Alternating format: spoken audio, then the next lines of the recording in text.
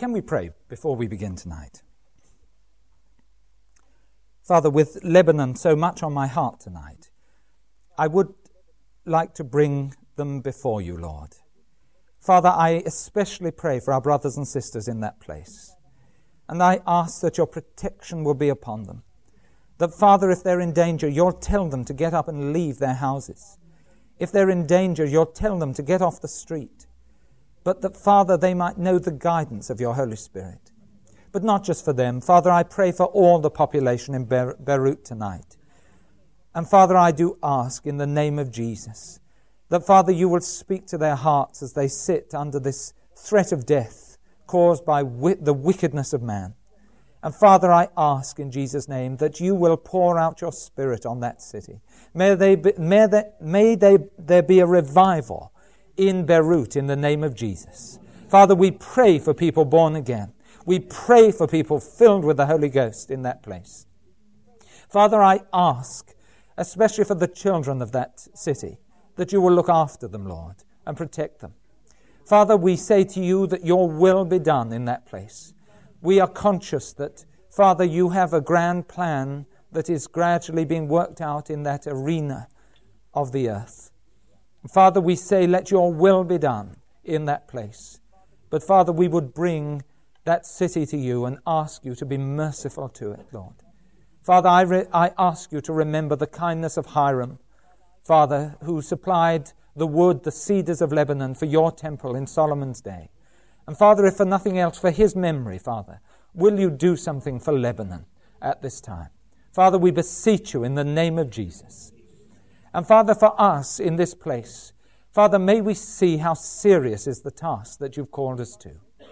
And Father, I pray as I speak about this wonderful subject tonight, that Father, you will so strengthen us as Christians, that we should shine ever more brightly for you. I ask it because I know that your Holy Spirit wants to speak to us tonight. Therefore, I ask you to take my stumbling tongue. Father, take my lips, make them your own tonight, and reveal these deep and wonderful truths that can only be discerned by the Spirit. In the name of Jesus, I would ask it. Thank you, Lord. In Jesus' name. Amen. Now, we're drawing to the end of this particular course. After tonight, we have only one more Bible study on the character of God. And I know by this time that you, I'm sure, will accept what I accept about this course, that it is one of the most important courses that I have ever done. And I'll tell you why I think it's so important. Not only, obviously, is it important because it's about him with whom we have to do, but I think it's a course that separates the sheep from the goats among the Church of Jesus Christ. Because at the very beginning of this course, I said that the thing that disturbed me in the church was how much humanism has come in and how much materialism has come into our faith. So that many, many Christians today are more interested in what God can do for them than in God himself.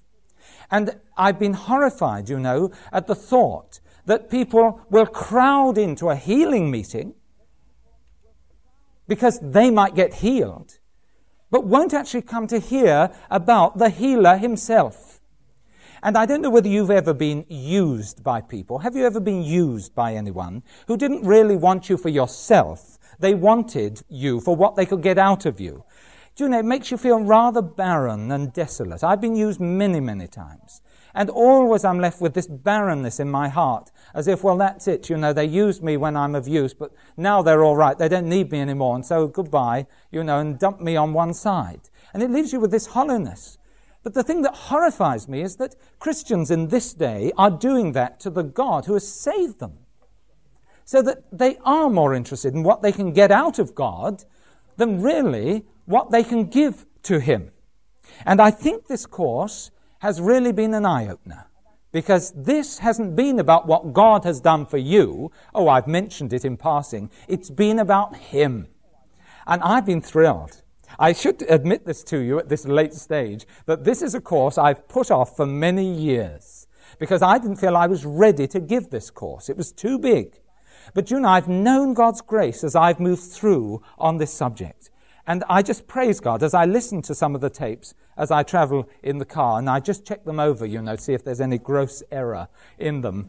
And I've been amazed. At the end of the tape, I've just said, well, Lord, I couldn't have given that. You are the one who's given that. And I've been so conscious of God's supply in everything that I've needed. Now, most of the attributes of God that we've dealt with so far, most of the characteristics that we've dealt with, have been fairly well known up to now. I mean, most people, most Christians would know that God is love, that he's holy, that he's omniscient. They may not use that term, but they know what they mean. Omnipresent, omnipotent, eternal. But now we come to a subject tonight that is really neglected. For tonight, I'm going to speak on the subject of God never changes. Or to give it its correct title, the fact that God is immutable. Immutable. The immutability of God. Please don't let these words befuzzle you. Some people who don't use the word immutable think, oh, I can't understand it. These words are easy once you've heard them. Immutability simply means, what I've written on the board, that God never changes. And this is one of those attributes where we have to put it in the negative. It's so alien to us that I can't give you a positive definition. I have to say what it isn't. So I say this attribute says that God doesn't change. It doesn't tell you quite what it is, but it does tell you what it isn't. And we have to do this because we know what change is all about, don't we? We do. I'm so sorry about this, but I find I am a changeable person. And I find most of humanity, the humanity I mix with, is changeable. We have our off days. We have our on days, but we have our off days. We age, Have you ever seen a photograph of you dressed up in your favorite dress or your favorite suit of about 15 years ago? Or in a certain hat or something, and you think, how on earth could I ever have worn that? But what's happened? You've changed, and the society in which you live has changed, and now you wouldn't be seen dead in it. Then you could only you were dying to put that particular garment on. We live in this constant state of changeability, and we all change, unfortunately, I think, by the way, we Christians ought to be the more stable members of society, but we will see in ourselves this changeability going on. Not only we change, of course, but the whole earth changes constantly, doesn't it? Right? I mean, we have seasons coming in and going out. I'm always amazed when the crocuses come up. We have some beautiful purple crocuses, and I always love them when they come up, and they're the type that open up when the sun's out and close up when the sun goes in. And they're a positive delight. And then they die away, and I forget them for the rest of the year. But right on time, out they come again. But you see, that's changeability. If you own animals, they change, This little playful kitten, right, that used to bite your finger, suddenly turns into this rather sedate, standoffish moggy. And later on it becomes a fat old thing that lies about on the sofa, and then you're all sad because it dies. But that's changeability, and we're used to it. In Britain, of course, it's the weather that changes, doesn't it? All the time it's changing. Really is. We have a lot of weather in Britain. Now, some countries of the world, they don't, The weather is always the same. If in some countries you say, oh, I hope it's going to be hot tomorrow, they'd look at you as if you're mad. And they'd say, of course it's going to be hot tomorrow. It's been hot always. In certain places, if you said, what's the weather going to be like? They'd say, well, it's going to be a blizzard tomorrow. It's always a blizzard, right? We always have blizzards every day. In Bergen, in Norway, it always rains. You know the little joke about the American, don't you? Who stopped a little boy in the street and said, here, Sonny, does it always rain in Bergen? He said, I don't know, sir, I'm only 8. Now, certain places have that fixed type, of weather. But Britain doesn't. Britain is constantly changing. Geographers say about Britain, that we don't have a climate, we only have weather. And that's true. You don't know what the weather's going to be like tomorrow. You can make a guess and you'll be wrong. Now, we live in this constant state of change. So when we say that God never changes, what we're saying is that the change that is commonplace to us is totally alien to God. He never changes. God never varies. Amazing thing. He's never evolved. He's never grown. He's never got smaller. God's always been God, and he's never changed. Oh, it's quite logical when you think of it. You see, most change, certainly in the human life, occurs either for the better or the worse, doesn't it? I mean, if you're moving house, it's because either you've got richer so you can afford a better house, or you've got poorer so you should move into a smaller one to get the money. But it's normally change is for the better or the worse. Now, with that in mind, have a think about God. God is perfect. Now, if he's perfect, he can't change for the better, because he's already perfect. He is the height of that which is good. So he can't change for the better. And being perfect, he wouldn't change for the worse. So you're absolutely locked into this fact that we have a God who is immutable. He never changes. What God is today, he always has been, and he always will be. That's a characteristic. Oh, it's not like us at all.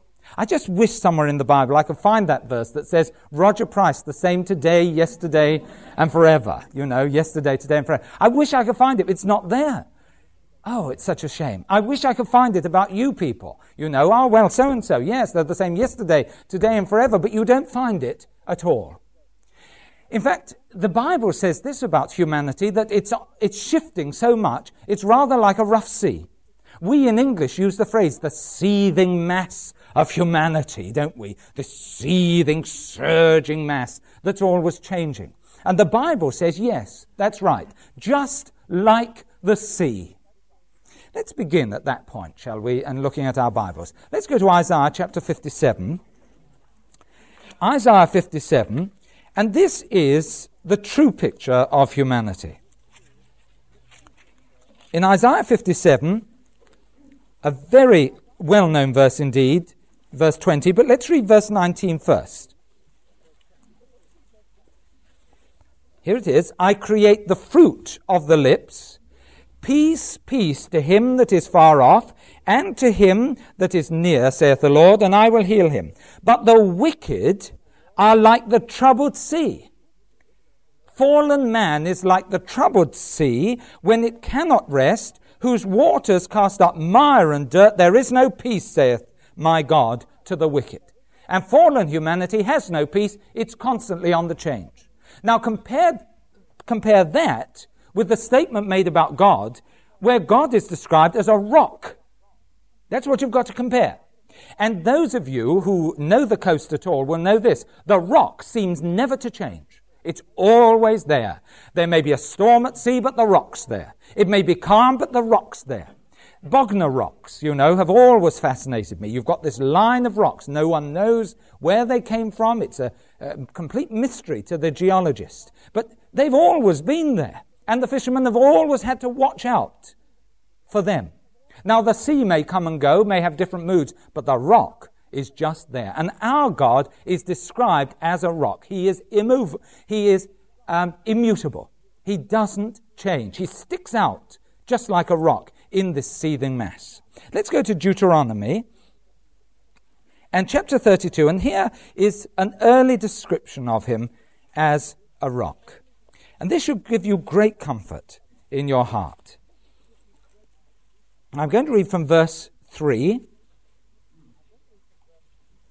Deuteronomy chapter 32 and verse 3, comparing this with the seething mass of humanity.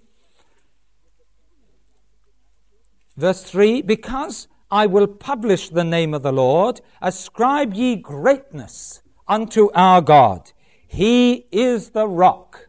His work is perfect, for all his ways are judgment. A God of truth and without iniquity, just and right is he. They have corrupted themselves. And you see the comparison that's made. Now here's our God, a rock. And you know, when trouble hits, what do you need? You need a rock.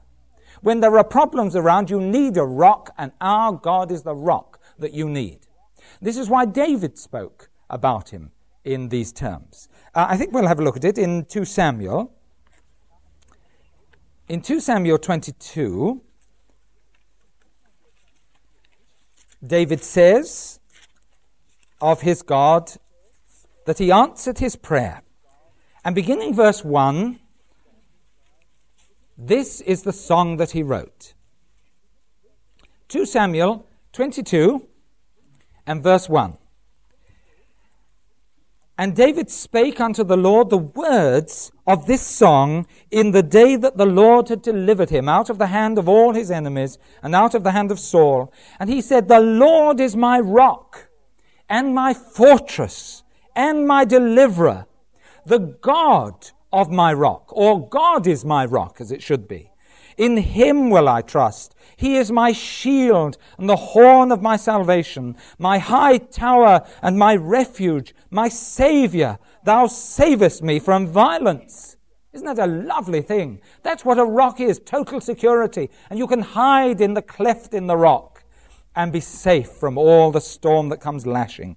I will call on the Lord, who is worthy to be praised. So shall I be saved from mine enemies. And here is the analogy, continue, verse 5. When the waves of death compass me. There it is, the waves of death flowing in. The floods of ungodly men made me afraid. The sorrows of hell compassed me about. The snares of death prevented me. In my distress I called upon the Lord, cried to my God, and he did hear my voice out of his holy temple, and my cry did enter into his ears. He goes on saying he came down. Isn't that lovely? And the rock arrived on the scene. And here is David wondering, what am I going to do? Everything's so unstable, I don't know where to turn, and suddenly the rock stands in the midst.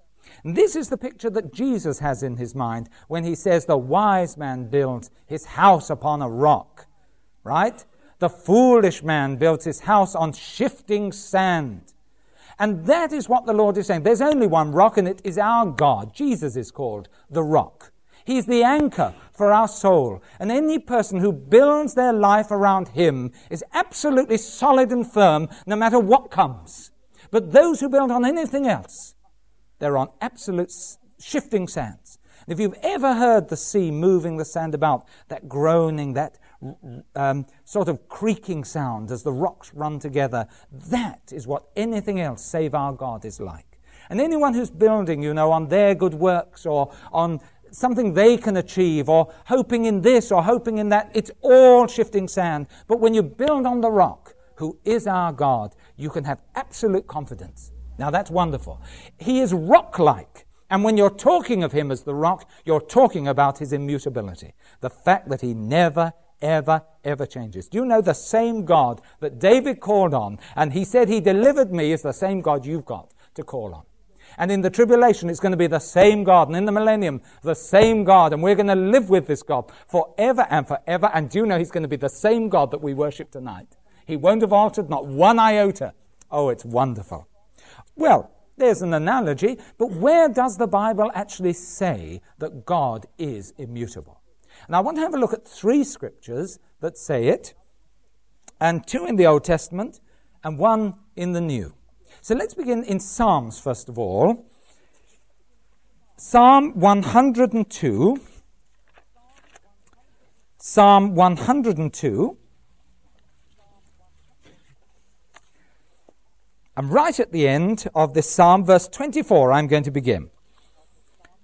Psalm 102 and verse 24. I said, O my God, take me not away in the midst of my days. Thy years are throughout all generations. That's the first statement. God's always been. Of old, thou hast laid the foundation of the earth. Wonderful. And I happen to know the builder of this planet, and I'll tell you it's going to last as long as he needs it. Marvelous. And the heavens are the work of thy hands. They shall perish. All the black holes are going to fill in. All the supernovas are going to become super-duper novas. They're all going to pass away. But thou shalt endure. Yea, all of them shall wax old like a garment. As a vesture shalt thou change them. They shall be changed, but thou art the same. And thy years shall have no end. The children of thy servants shall continue, and their seed shall be established before thee. Now, first of all, God will have no end. He's always the same. He doesn't change. And notice how he goes on. And the seed that you've established will also be continued. Why? Because God's behind the seed. He's backing that godly seed. And so do you see, as long as God lasts, they will last together. It's a wonderful statement. Now there's one. The other one in the Old Testament is very well known. It's right at the end of the Old Testament, just before the book of Matthew, which begins the New Testament. In the book of Malachi and chapter 3, my favorite part of the Messiah is taken from Malachi chapter 3. Who may abide the day of his coming? He is like a refiner's fire. I love it. And the whole passage here, from 1 down to verse 5, deals with God's judgment, that he's coming to refine the sons of Levi. But it ends in verse 6. Look what it says. For I am the Lord. I change not. Therefore, ye sons of Jacob are not consumed. And that's a lovely statement, incidentally, about the future of Israel. Here, he is saying this, that he's always had a plan for Israel, and because he never changes, Israel's always got a future as far as he is concerned, and because he never changes, you sons of Jacob, you are not going to be consumed. Oh, it is true that the unbelievers will be rooted out. There will be a purging, but so that the saved Jews will come through. It depends on God's character, and God's character here is immutable. He never changes. Lovely. Some people think, in these days, that God made a mistake with the Jews. That one day he saw his son dead on the cross, and he looked down, he saw the Romans guilty, but the Jews guilty of it, and that God sort of said, oh dear, I've made a mistake. Oh dear, I shouldn't have done this, and it's a most dreadful mistake. I should have chosen the British after all. Some people act in that type of way. Oh, well, I'll have to start again, so what shall I know? I'll bring the church into being. That's a changeable God. That's not right at all. That would make God mutable, changeable. No. Do you know God's always had his plan and his purpose, and it encompasses the Jews and the church.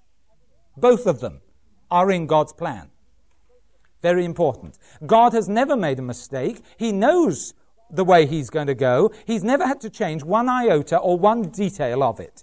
He's absolutely perfect in this way. He is immutable. So his plan goes marching on. There are 2 Old Testament ones. Now let's go to the book of James and see one which illustrates it from astronomy. This is an astronomical illustration. It's really good, this one. And beginning verse 17. Verse 17. James chapter 1, verse 17. Let me just read it. Every good gift and every perfect gift is from above, and cometh down from the Father of lights, with whom is no variableness, neither shadow of turning. Now there's the statement. It's quite a complicated little verse. First of all, we've got to ask, what do we mean by the Father of lights? Now this is a reference back to Genesis chapter 1, where, do you remember, on the 4th day of creation, God said, let there be lights in the firmament. And he created the sun and the moon and the stars and the planets on day number 4 in the creation, after the vegetable matter, by the way, was created. There are some people around who say, well, Genesis is just picture language, and all it does is give the course of evolution. Oh, no, it doesn't, because evolution begins with the sun, right? And the sun comes before everything. They say that all life came from the sun. But in the book of Genesis, the sun comes on day number 4. Now, why? I'll tell you why. Because God's the source of life, and it's written deliberately. God deliberately left the sun till the grass is older than the sun. Isn't that marvelous? God is the one who sustains. And the day is coming, by the way, when the sun and all the universe are going to be folded up like a napkin, as it says in Peter. Right? Folded up like an old napkin. The sun will no longer exist, but do you know there's still life? Why? Because our God is the source of life. Now, when it says the Father of lights, he's talking about the planets here. He's talking about the stars, the sun, the moon, and all the planets. There it is. The Father of lights. Now, having said that he's the creator of all that is in the universe, it then says he may have created it, but he's not like it. Because it goes on to say, the Father of lights, but with whom is no variableness, neither shadow of turning. And have you noticed from the earth, everything seems to change in the universe. Have you noticed that? There are phases of the moon. Sometimes you go out and the moon looks like a fingernail. You see, a baby's fingernail. Other times, it's this big, full face, and you can see the Atora suet packet with the spoon going in its mouth, and there it is. The moon's always changing. It goes through these phases. Sometimes a particular star is in this part of the sky, and gradually as the year goes past, you know all the stars migrate across the sky as far as we are concerned. And that's why you get these charts in the Daily Telegraph and other things showing you where the stars are tonight. You see, they change. Sometimes a star comes up above the horizon and then disappears over the horizon again, pops off down south. You see? They're constantly changing. The planets do the same. Only a few weeks ago, if you were up at 4 o'clock in the morning, you could have seen all the planets in a row. Right? You could see Mercury, Venus, then Mars, Jupiter, Saturn, Uranus. I'm not sure about Neptune and Pluto. But you could certainly have seen all those major planets along in a row just above the horizon, moving across. Now that is a very rare event because, you see, they're all off again now. And we are continuing our way. Everything goes through phases. There's a constant changeability in the creation. But the creator of the universe isn't like his creation. With him there's no variableness. He's always the same. Neither is there, as it's put here, any shadow of turning. And that is actually the phrase used of an eclipse of the sun or the moon. God never eclipses. Never. He's always the same, immutable to the end. There is no end with God, so immutable. Wonderful. Now there it is. And this is the rock of our salvation, who constantly is the same. Incidentally, if this weren't true, I couldn't have done this series of tapes. Couldn't have done them. I mean, when I say God is sovereign, and God is holy, and God is omnipresent, and God is omniscient, right, and omnipotent, and when I say he's eternal and all the other things, I am assuming immutability. That's why we produce the tapes, assuming that when those tapes go out, that's still current. Now, if God changed, you see, we might have to do another tape saying, I did those tapes at the end of 1983, the beginning of 1984, and in 1985, God changed. And he used to be love, but he's not love anymore, right? And this is a warning to all you people who are trusting in him. Immutability, however, says I'll never have to do that. And by the way, he might have changed so fast that by the end of this course, it might not have been true what I said at the beginning of the course. The lovely thing is that, in fact, these tapes are going to wear out before God will wear out, because he'll never wear out. He is immutable, and this character is totally fixed. As I've said, what he is today, he was yesterday, and he will be tomorrow, wherever tomorrow comes in history. He's always the same. And this, for the Christian, has the most marvelous blessing associated with it. Because of this. You see, if God ever chose to love you, then he must love you forever. You see that? If there was ever 1 second when he said, I set my love upon that man there, because he's immutable, his love has always been on that man there, and it always will be on that man over there. If ever he loved me forever. Has to be so. And if you're loved tonight, it's because he's loved you from eternity past. You imagine this. Imagine a sin that you've confessed to the Lord. If ever he forgave that sin, it's forgiven forever. God is never, when you get up to heaven, going to say, oh, by the way, what about this? And you say, but I confess that. Yes, well, I've changed my mind. I mean, quite honestly, you didn't live up to my expectations, so I brought out the dossier. It doesn't do that. He doesn't do that at all. He chooses not to remember. Do you remember we dealt with that in omniscience? He chooses that he won't remember. Wonderful. If ever he decided that you were going to be saved, you're going to be saved forever. You have to be, because God's immutable. It's the most lovely thing. when you think about it. And yet that's the blessing, but there's also a paradox associated with this. Because God never changes and I do, I'm the one who constantly have to change to get in relationship with God. I'm the chap that has to change. And some days I have to change a lot, and some days I don't have to change quite as much as I did on other days. But the change has to come from us. And that's why Jesus said to Nicodemus this, unless you be born again, you cannot enter the kingdom of heaven. You've got to change to come to me. And in these days where we expect everyone to do everything for us, this is something God will not do for you. It's you that must change to come in line with him. All right, now there is the wonderful attribute of immutability. The problem is that whereas this is testified to in a lot of places, there are problems associated with it. First of all, it solves a lot of problems, but then it creates one big problem. Let's see that it solves some problems, first of all. Can we just go to Romans chapter 11? Romans and chapter 11. And this solves a theological problem that I've already covered tonight, the problem of Israel. In this particular chapter, he's talking about the fact that the Jews have been cut off because of their unbelief. So the problem we come to is, well, if God's cut them off, can't he cut me off as well? I mean, if he is capable of cutting his own people off and he's got a covenant with them, he's got a covenant with me, can't he cut me off as well? And here, Paul warns and he says, now you members of the church, remember please, you've been grafted in. You're not the original lot. You're actually a wild plant that has been grafted in. So he says this, don't become high-minded and high and mighty and all proud about it. Oh, the church is everything now. Rather remember from where you've come. And then he reminds us of the immutability of God, because he says this about the Jews. Verse 29.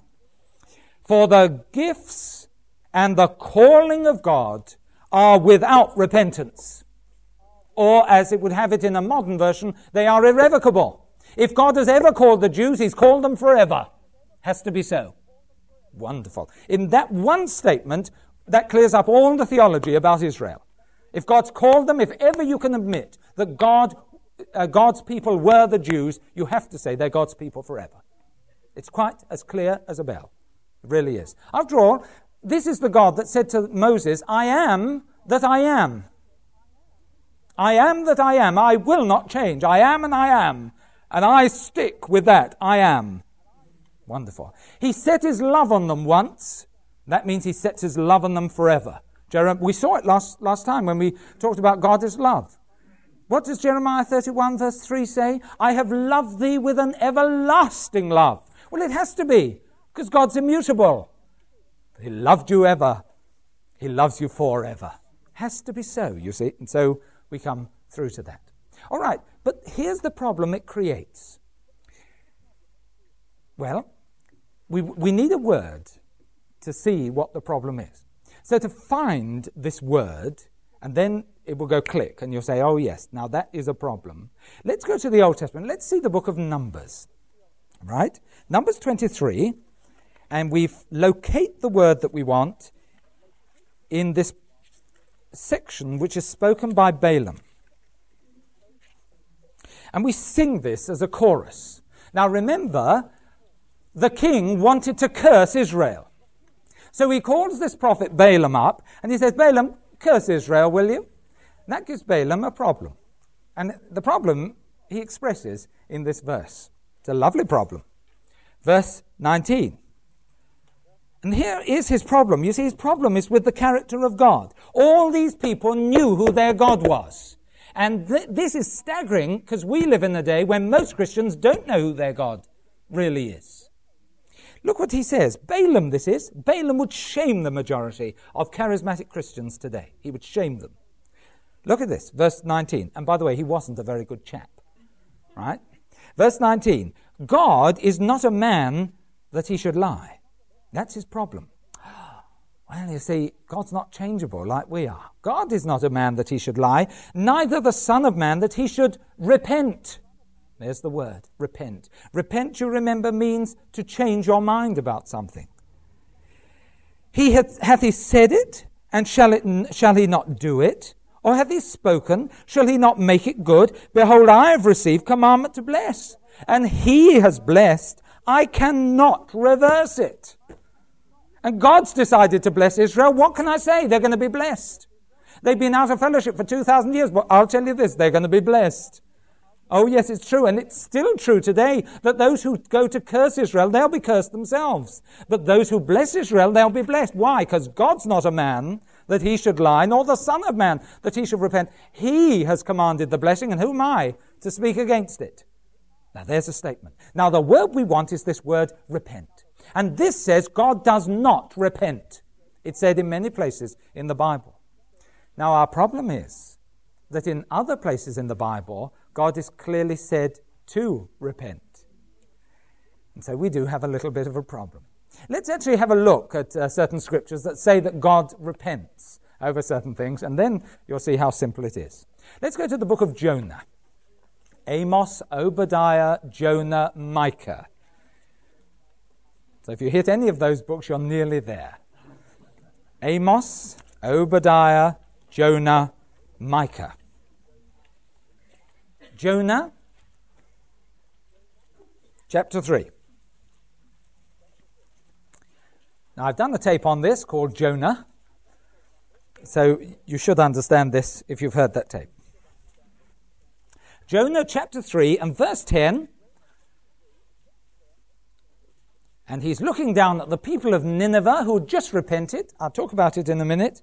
And God saw their works, that they turned from their evil way, and God repented of the evil that he had said that he would do unto them, and he did it not.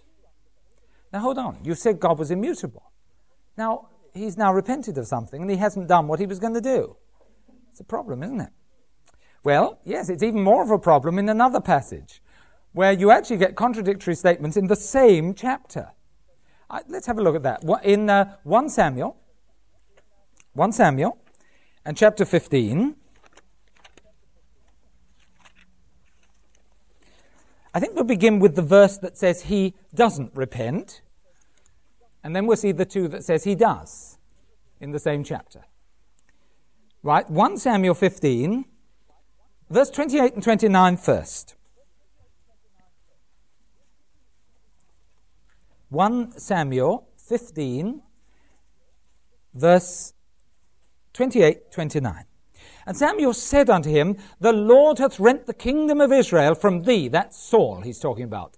Has rent the kingdom of Israel from thee this day, and hath given it to a neighbor of thine that is better than thou. And also the strength of Israel, that's a title of God, will not lie nor repent, for he is not a man that he should repent. Statement of immutability.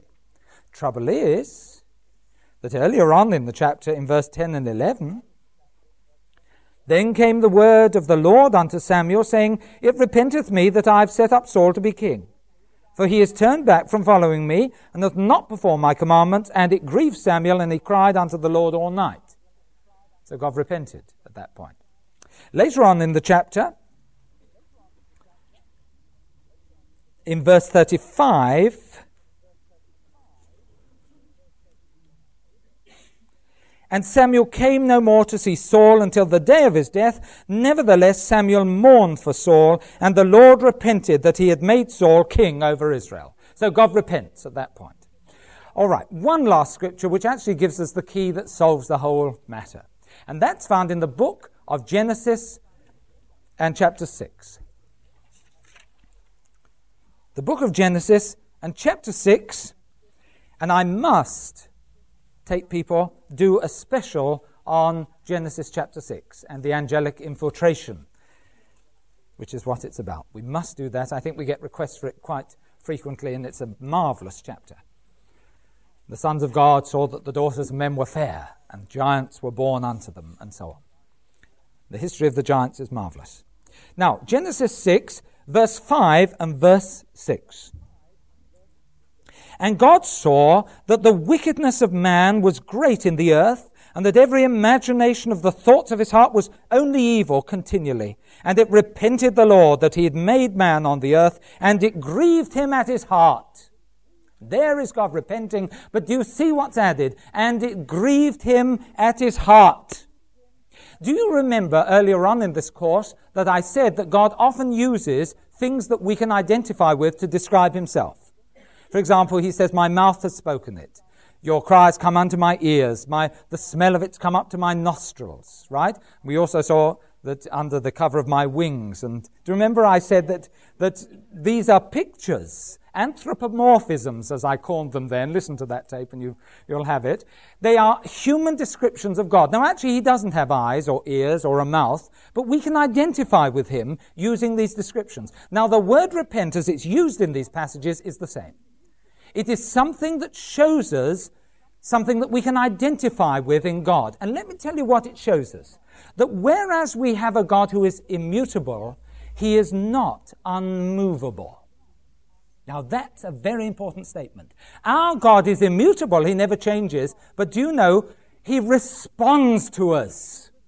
If I just spoke on immutability, or you read a book about it, you'd imagine that God had the face of Ayatollah Khomeini, just sitting there. You know, so I don't care what happens, or what you say, or what you do, or what you think. My purposes will keep rolling on. A bit like a steamroller without a driver on that's rolling relentlessly down the hill. And you get on your knees and you say, please stop. Splat. The thing can't. You see? It just rolls on relentlessly. And immutability can, and often is when it's talked about, is presented like that God just keeps going. Doesn't matter what happens with you, God's purposes are going to move out. That's how it's talked about. Now, the reason we have here this delicate phraseology that God repented in his heart is to show that God responds, and do you know, he's affected by what we do. God weeps and is happy sometimes, right? With sin he weeps. With obedience he's happy. But he responds to us.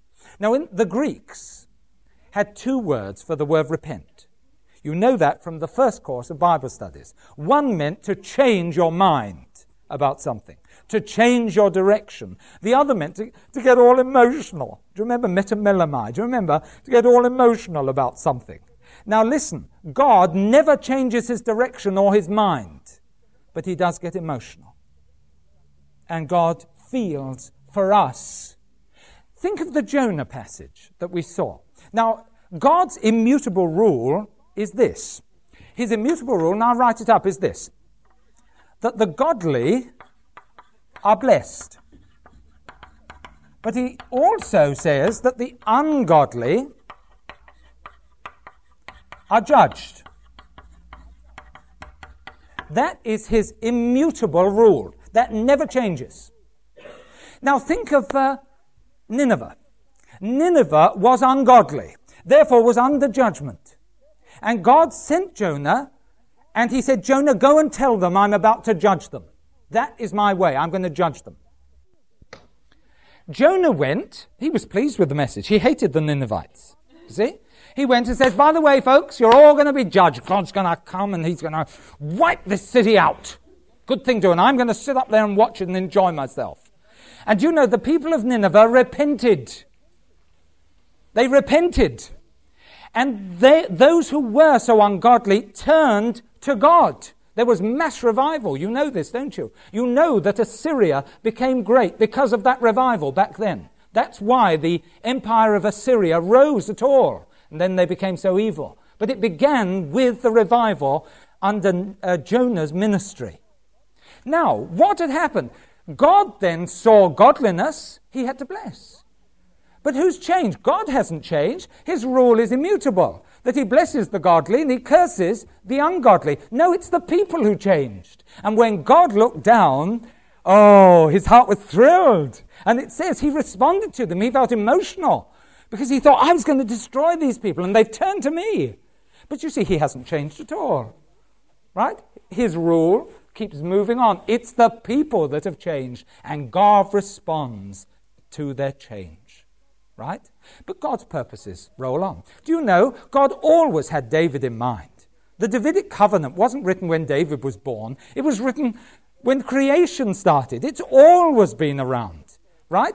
He knew that Saul would come, and for 40 years be on the throne, and at the end of 40 years, David would be old enough to have the throne. That was his purpose. what affected him was the depth of sinfulness that was in Saul, that Saul turned against him. He knew it was going to happen, but he was still moved. We have not a high priest, you know, who is not moved by our lives. Isn't it a wonderful thing? But actually, God and God's purposes and God's ways, they're immutable. No change. The change is in us. So God, you know, when he sees his people and he saved you, but he sees you going the sinful path, he weeps. He's emotional about it. But when he sees those who are going along the path of destruction turning to him, he rejoices. It's an emotional feeling that is in our God. Now this tells us something. I'm going to say it again. That even though God is immutable, he never changes, he's not unmovable. It's lovely. I think I'll give you an analogy. Imagine the wind blowing from the south and a man on a bicycle.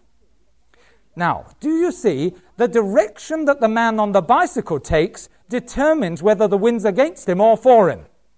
Doesn't it? Right? If he's cycling towards the south, the wind's against him. If he's cycling towards the north, the wind's behind him. And if he does a U-turn, he'll have the wind against him, then the wind behind him. What's changed? The wind? No. The wind has kept absolutely in the same direction. It's the man that's changed. Right? That's not a good analogy because, of course, the wind doesn't weep when it's against him. Doesn't say, oh, this poor chap on the bicycle. Oh, dear, and I'm against him. Doesn't. And neither if he's behind just go, wee, aren't we making good progress? But our God does. Isn't it lovely, you see? That is the immutability of God, and yet his heart beating throughout his immutability. It's a lovely thing when you think of it, you see? All right, having said all of that, now I just want to complete the study the way we've always completed the studies. I want to see that the Father's immutable, the Son's immutable, the Holy Spirit's immutable, because this backs up the tapes on the Trinity. So let's first of all see the immutability of the Father. Hebrews 6:17. By the way, as I'm speaking, those of you who are fathers, doesn't this ring a bell in your hearts? Right? You have a rule. Well, now look, if you're good, we'll go out this afternoon. But if you're not, well, now that's your fixed rule. What determines it? It's not you changing that determines whether you go out or not. It's the boy's behavior or the girl's behavior that changes it. In Hebrews chapter 6, talking again about the Abrahamic covenant, God's oath to the Jews. And verse 17, this is what it says about the Father. Talking about an oath, wherein God, willing more abundantly to show unto the heirs of promise the immutability of his counsel, confirmed it by an oath. Now there is the immutable counsel of God the Father. God is immutable. The Son, is he immutable? Yes, he is. Hebrews again. Hebrews 13. I've had to fight all Bible study not to mention this verse. Hebrews 13 and verse 8.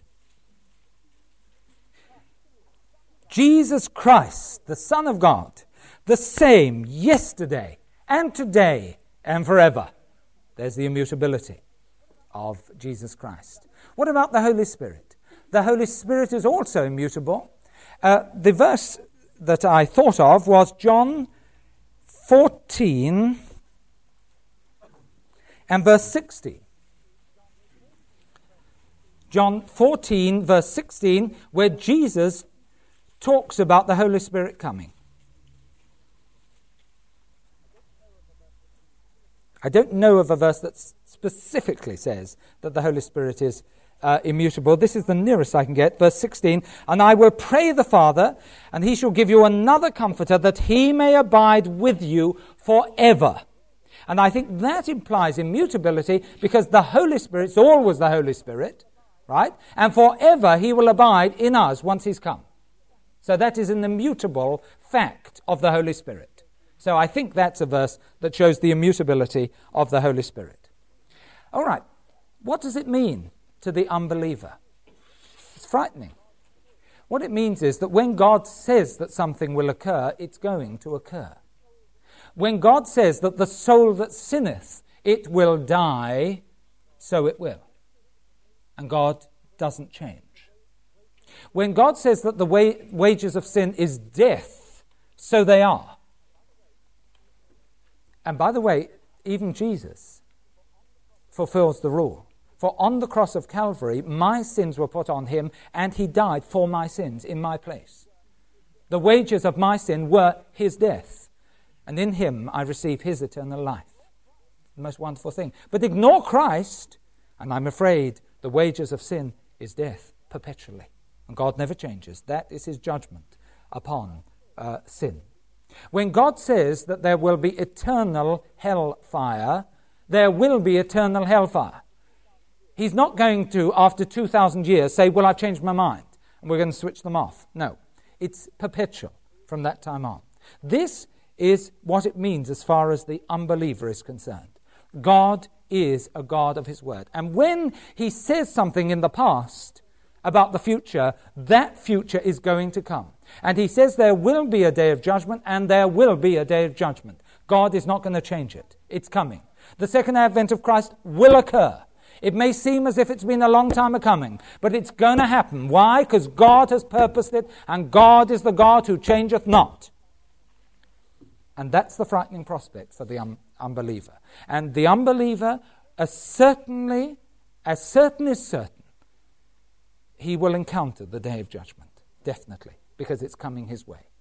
There's only one way to avoid it, and that's by believing on the Lord Jesus Christ. For those who believe in him, there is no condemnation, no judgment day. Praise God. You escape. What about the believer? Well, it's obvious, isn't it? Such peace and security. You see, you know whom you have believed in. And you can trust that if you've committed yourself to him and he saved you, that's not going to change. You can trust that he is the one who will fulfill his promises to you. If he's ever made you a promise, the promise is forever. You can trust him. You can trust in his love. You can trust that all the things that he said he has done to you in Christ, they will actually be manifested because he is the unchangeable God. But I think there's one other thing that we've got to learn from the immutability of God. And that is this, that as God is unchangeable, so he desires us to become more unchangeable. And I do believe that those who move on with God ought to become more stable. All right, when you're first saved, you can still be the impetuous hothead that you were. When you're first saved, you can still be the moody sort of tyrant that you were. When you're first saved, you can be the up and down, unstable person that you were. But as you move on in God, you should become more stable so that people know who they're meeting when they meet you. If we don't become more stable, we will lose out on the blessing. And so I want to end for tonight back in Genesis 49, and I want to see the words of Jacob concerning Reuben. You remember Reuben, don't you? Reuben was the firstborn, as far as Jacob was concerned, the firstborn. He therefore had the birthright, right? He had the double portion coming his way. He had the rulership. He had the priesthood, this man. They were his blessings. But look at this judgment, or rather this character assessment that's made of him. Verse 3 and verse 4. Reuben, says Jacob, thou art my firstborn, my might and the beginning of my strength, the excellency of dignity and the excellency of power. Unstable as water. There's the most terrible condemnation. You are an unstable man, Reuben. Unstable as water, thou shalt not excel. Because thou wentest up to thy father's bed, then defiled it. He went up to my couch. And what he was saying here is that Reuben had no self-control at all. Right? Things built up in him and they had to come out. Sometimes they caused him to sin in certain ways. And because of that instability that was in him, he did not excel. And you know that's why the tribe of Reuben always had the stone of an emerald as their special stone. The emerald is sea green, and it represented the sea and the instability of the sea. Instability will remove blessing. We've got to learn it in our own lives. Instability will sap God's energy in your life. We must seek him for stability, that as he is, so we might be also. The lovely thing about all this is that the emerald green, which represents man's instability, has been turned over on its head, as it were, in God. Because do you know, in Revelation 4, there's a lovely scene where we see God sitting on the throne, and he's surrounded by a rainbow, and its colour is emerald green. It's lovely. I think we've just got... No, yes. Let's go to Revelation 4. Just read it very quickly. Revelation 4, look at this, and verse 3. Revelation 4, verse 3. And he sees a throne, and he that sat was to look upon like a jasper and a sardine stone. And there was a rainbow round about the throne, in sight like unto an emerald. Now a rainbow always means God's faithful promises. And now it's emerald green. And do you know, emerald green represents, one, the instability of man, but second, the covenant-keeping qualities of our God. And immutability is green in colour. Isn't that marvellous? Praise God. God takes the cursing, turns it into a blessing. I think that's why green is the most relaxing colour that there is. I think that's why most of the earth is green. I think that's what it is, as a hallmark. Yes, man may have spoilt this, but my covenant's still on this place. My brothers and sisters, I'm so thrilled that God is an immutable God, because I can trust him. I know who he is, and I know that he'll be the same tomorrow when I need him. Next time we lead on quite naturally to the last Bible study in this series, when I'll be talking about the veracity of God, or to put it simply, the fact that God is faithful and true. God bless you all. Father, I do thank you for being the unchangeable God. Father, I do ask that you give us the stability that we see in you. In the name of Jesus. Amen.